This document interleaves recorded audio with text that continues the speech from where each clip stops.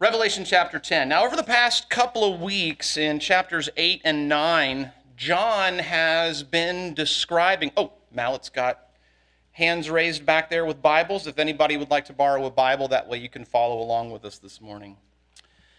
In chapters 8 and 9, John has been describing a second wave of a repeating cycle of 7 judgments. And we saw these first in the seal judgments of chapter 6, but now we're in the trumpet judgments. And so far, this has been devastating. This is what we've seen so far, just to kind of summarize. We've seen a third of the trees and all of the green grass burned up, a third of the sea becoming blood, a third of the sea life dying. We've seen a third of the earth's fresh water supply poisoned, a third of the sun and the moon and the stars darkened. In the first half of chapter 9, we see this demonic horde of locust-like beings released upon the earth to torment men for 5 months. In the second half of chapter 9, we see a second horde of demonic beings released from the river Euphrates, and they are given authority to kill a third of mankind. And what's crazy is through it all, we see the repeated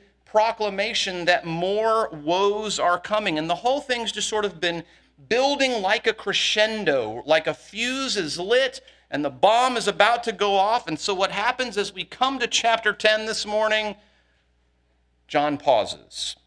Now, the same thing happened as we finished chapter 6 at the end of the seal judgments. That chapter concludes with this great summary judgment. John writes, "When he opened the 6th seal, there was a great earthquake. The sun became black as sackcloth. The moon became like blood.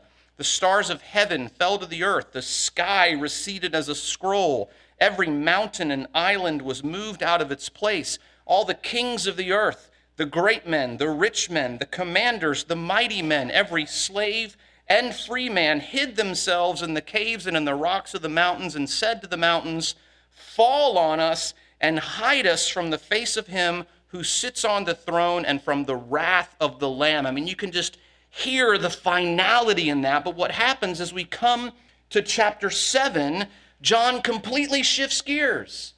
And he focuses in on the 144,000 and a great multitude being saved out of the Great Tribulation. And then in chapter 8, John says there was silence in heaven for about a half an hour. And we see that same pattern this morning. John builds to a crescendo, but then hits the pause button. In fact, we could get even more specific than that. In the seal judgments, there were 6 that were opened, then there's an interlude before the 7th. The same pattern repeats in the trumpet judgments. We've seen 6 trumpet blasts, but now there's an interlude before the 7th. David Guzik writes, "These interludes serve a dramatic purpose, but also show tremendous mercy in allowing more opportunity for repentance. It is as if God brings things to the brink, then pulls back a little to grant mankind more time to repent."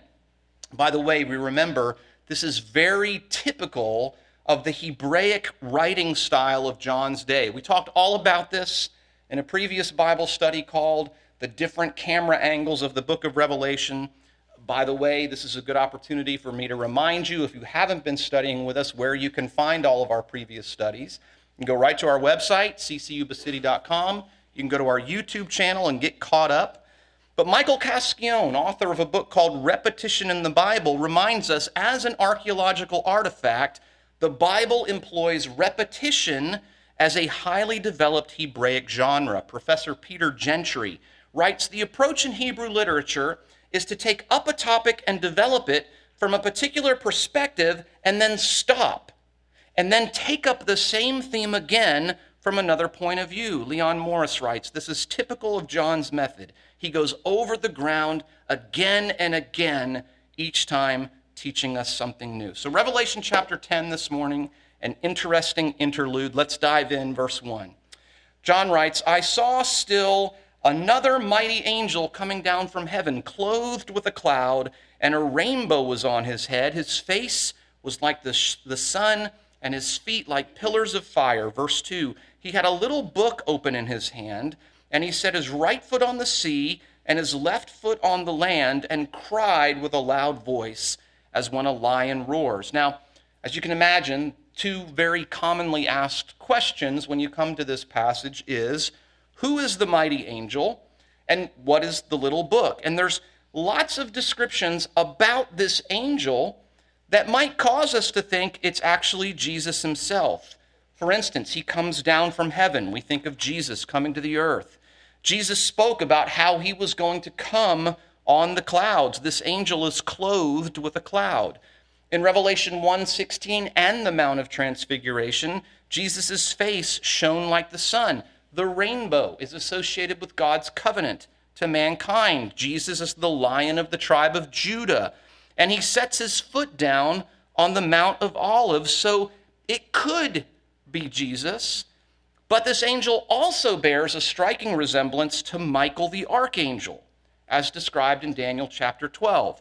There, Daniel writes, Michael stood up, the great prince who stands watch over your people. He's described as being clothed in linen, and above the waters of the river, he's associated with a book, and he even held up his right hand and his left to heaven and swore by him who lives forever, which is almost verbatim what we read about this mighty angel down in verse 5. John writes, the angel whom I saw standing on the sea and on the land raised up his hand to heaven and swore by him who lives forever and ever. So perhaps it's Michael the archangel. Of course, Daniel also wrote about a glorious man in Daniel chapter 10, who was described as clothed in linen, whose waist was girded with gold of Uphaz, his body like beryl, his face like the appearance of lightning, his eyes like torches of fire, his arms and feet like burnished bronze in color, and the sound of his words like the voice of a multitude. And we know, by the way, that this isn't Michael in Daniel chapter 10, because just a few verses later, this angel says Michael actually came to help him. And I would argue that the glorious man in Daniel chapter 10 isn't Jesus, because I don't believe Jesus would need help from Michael the archangel. So, coming back to Revelation chapter 10, perhaps this mighty angel is Jesus. Perhaps this mighty angel is Michael the archangel. But clearly, there are other high-ranking angels in Scripture who may appear this glorious as well. The other question people ask when we come to this passage is, what is the little book that's opened in the angel's hand? And the reality is, we don't know for sure. The Bible mentions several books that are before God. There's the book of the living in Psalm 69. There's the book of remembrance in Malachi 3:16. Psalm 56 says, put my tears into your bottle, are they not in your book? Psalm 139 says, your eyes saw my substance being yet unformed, and in your book they are all written. Then, of course, there's the book of life that's talked about all throughout Scripture, Philippians 4, Revelation 3, 13, several other places. Some people argue that all of these books mentioned in Scripture actually are the book of life.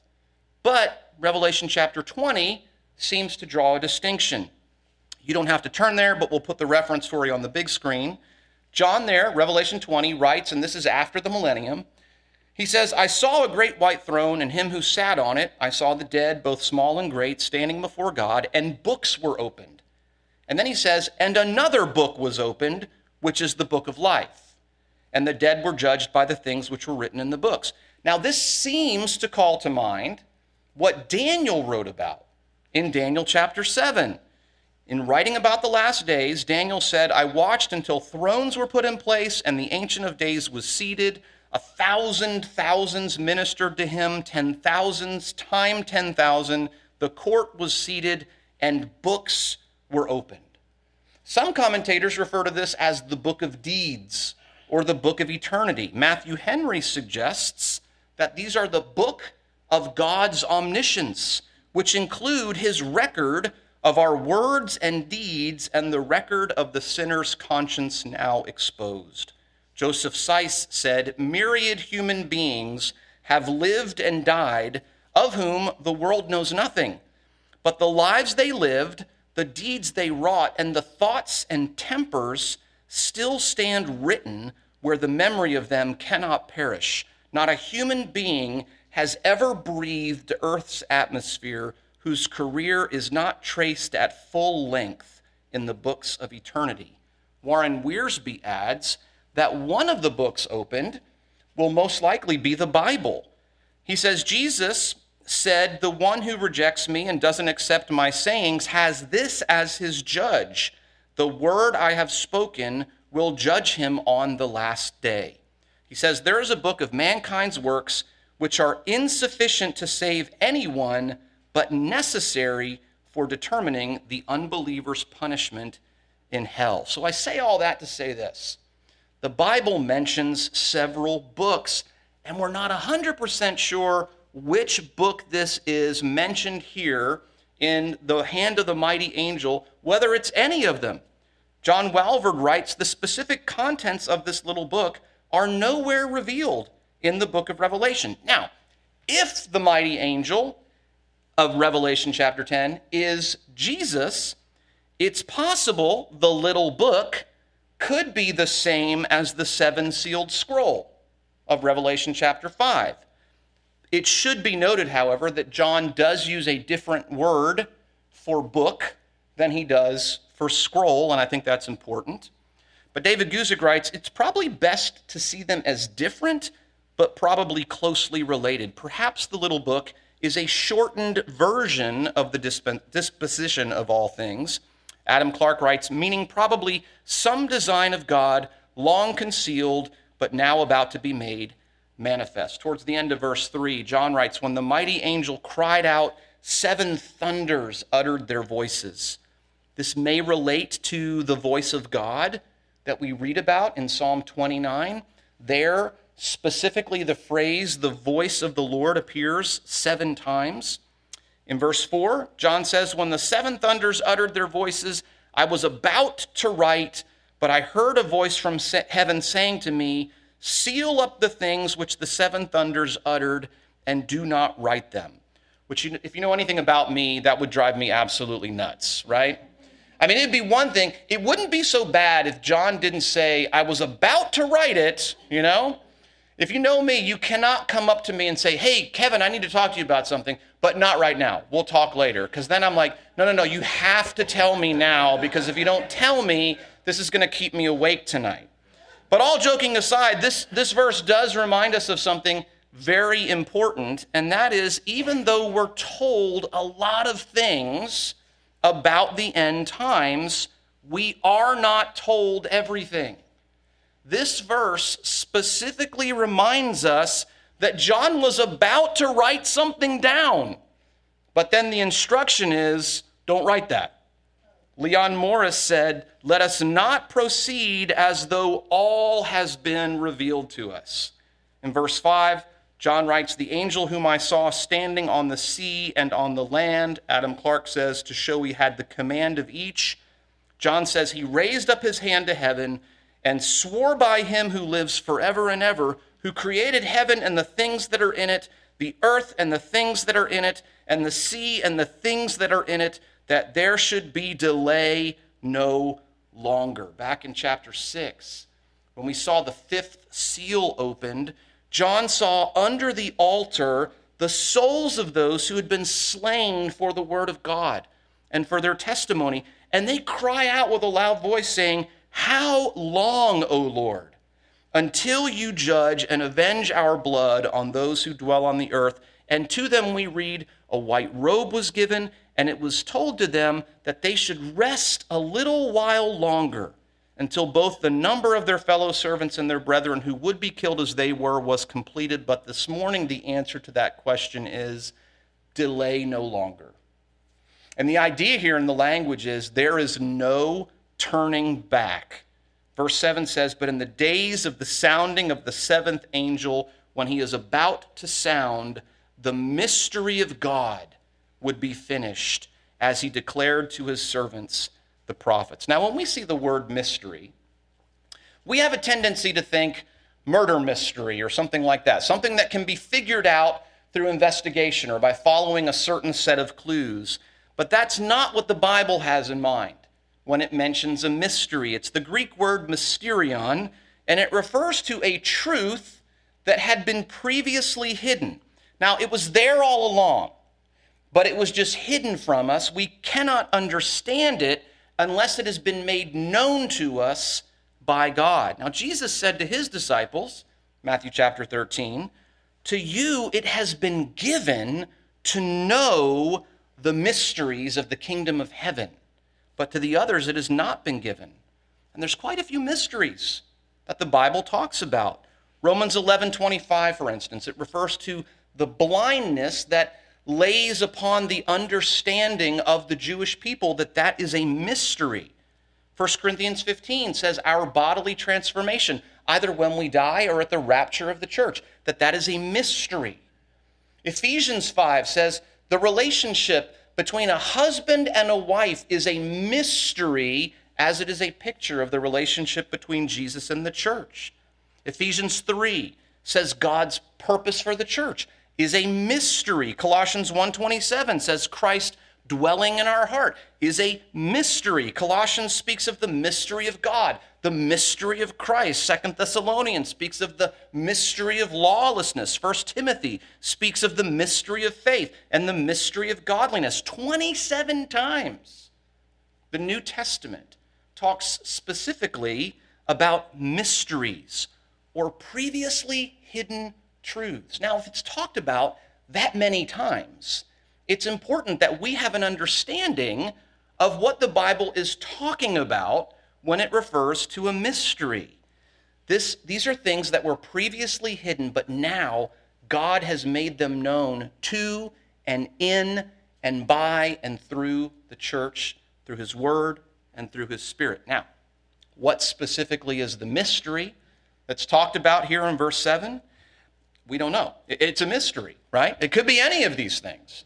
It could be all of them combined. One commentator writes, in this context, the mystery of God probably refers to the unfolding of his resolution of all things.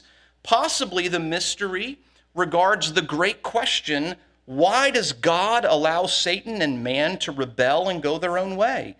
The idea may be that this unanswered question is coming to an end under the rule of Jesus.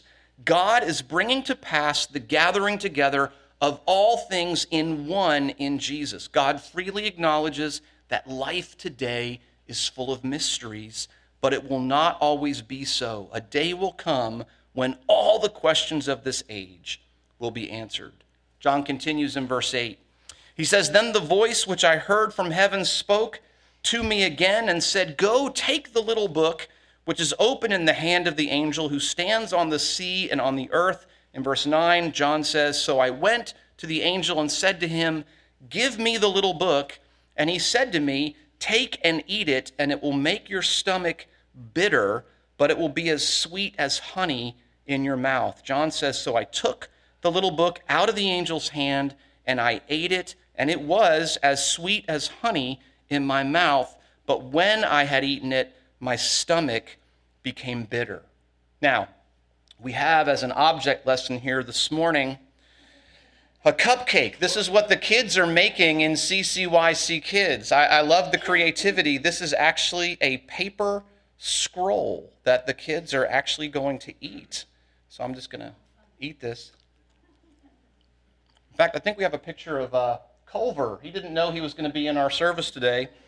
We've already recruited Culver. He was our guinea pig during the week to make sure if he ate the paper scroll, he would survive. So he's still here this morning, so we're probably okay.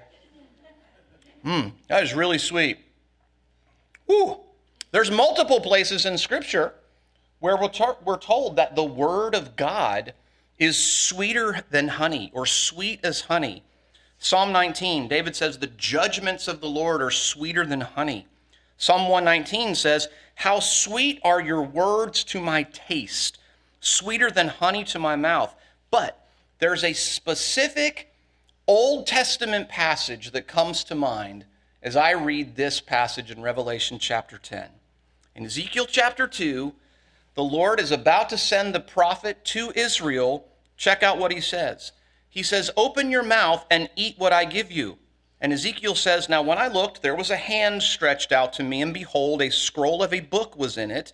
There was writing on the inside and on the outside, and written on it were lamentations and mourning and woe. And he said to me, Son of man, eat what you find. Eat this scroll and go speak to the house of Israel. Ezekiel says, so I opened my mouth.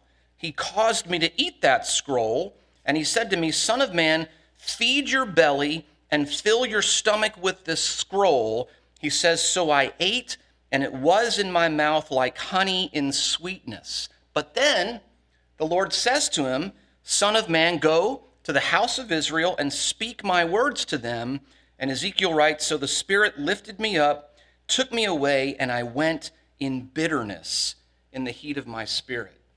I don't know if you saw all the similarities between the passage in Ezekiel chapter 2 and the passage in Revelation chapter 10. First of all, both John and Ezekiel are shown a book. And if the little book of Revelation chapter 10 is indeed the scroll of Revelation chapter 5, it's interesting then that both the scroll or the book that Ezekiel sees and the scroll or the book that John sees are both written on the inside and on the outside.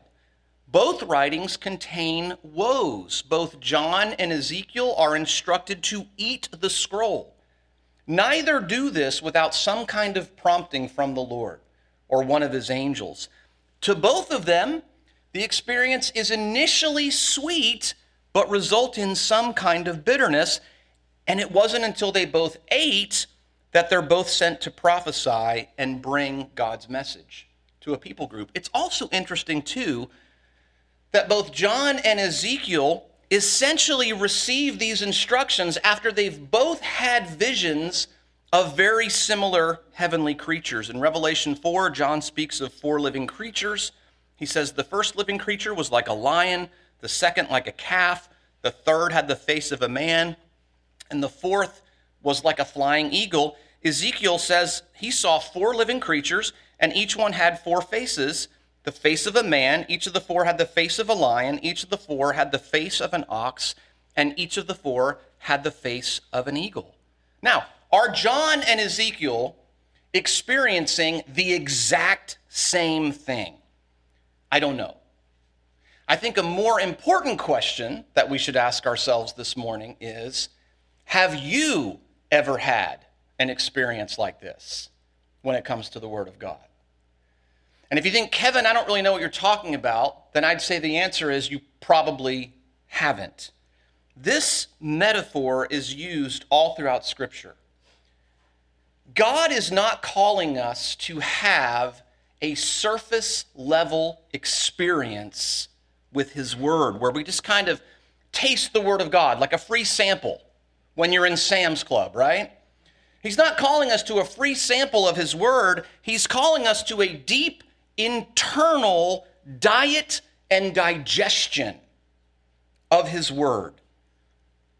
Job said, I have treasured the words of your mouth more than my necessary food.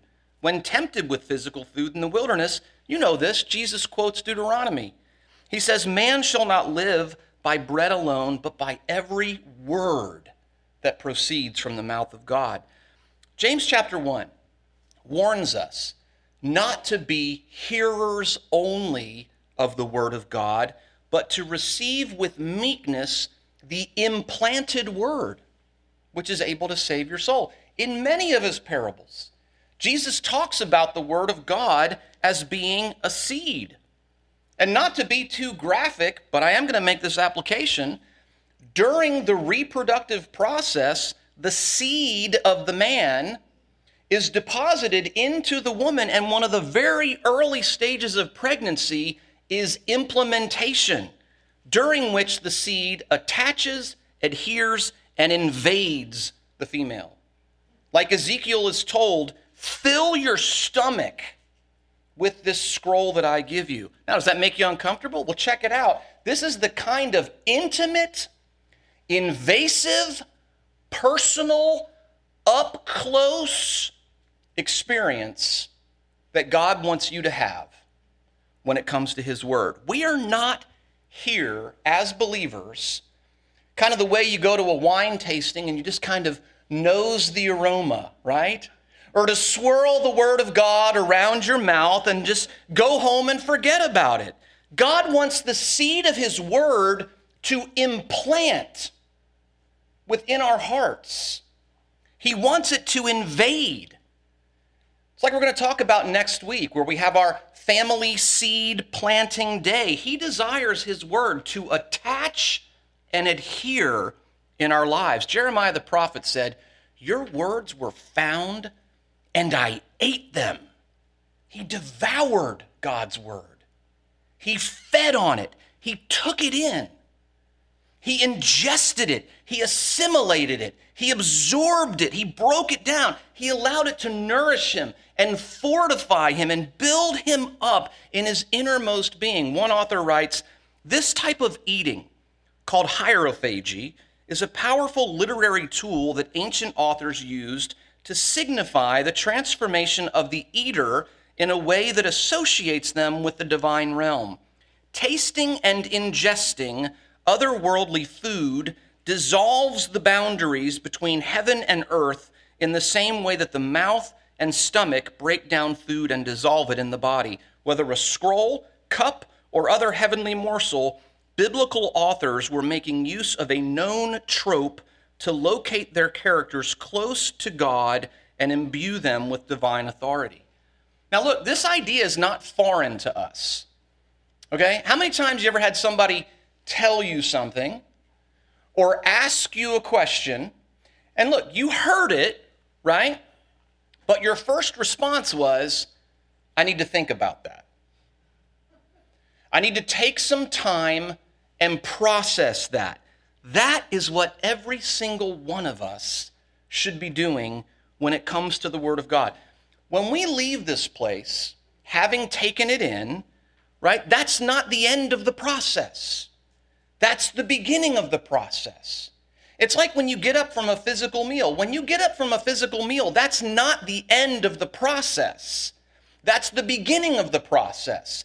And now digestion starts to take place, where internally you start to break down that food and absorb from it what you need to keep you healthy and strong. I've never forgotten this. I was thinking about this yesterday as I was preparing for today's Bible study. I'm going off script for a second, Jeremy. 1995.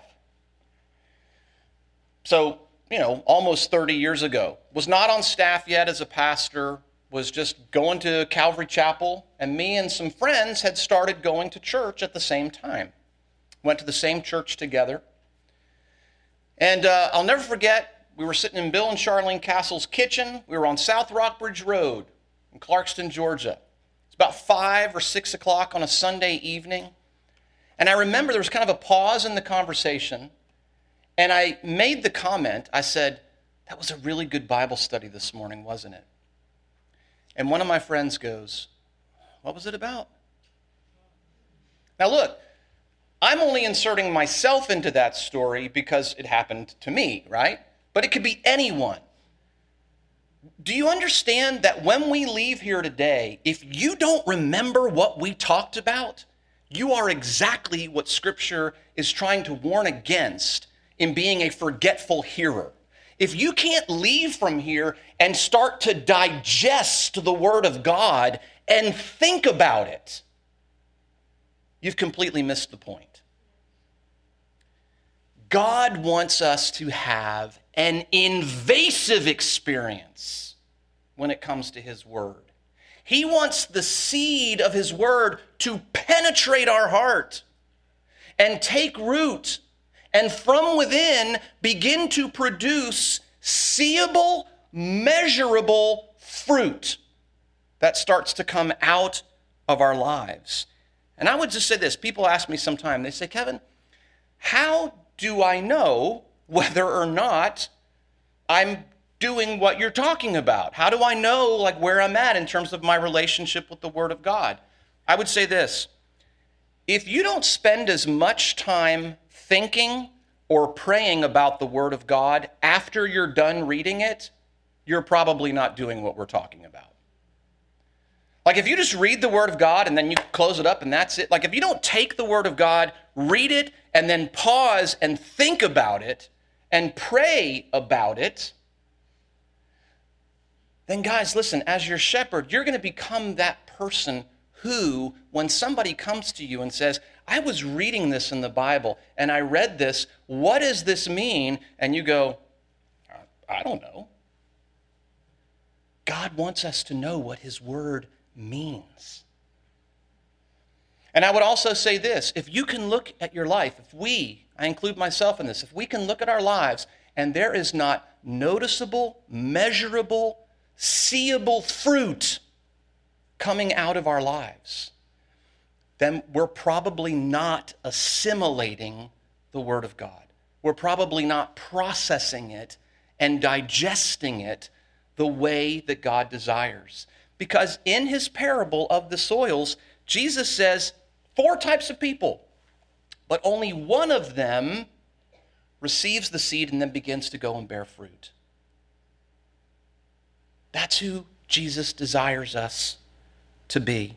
Now, holding to this imagery, kind of the implementation and the seed, right? You ever heard of morning sickness?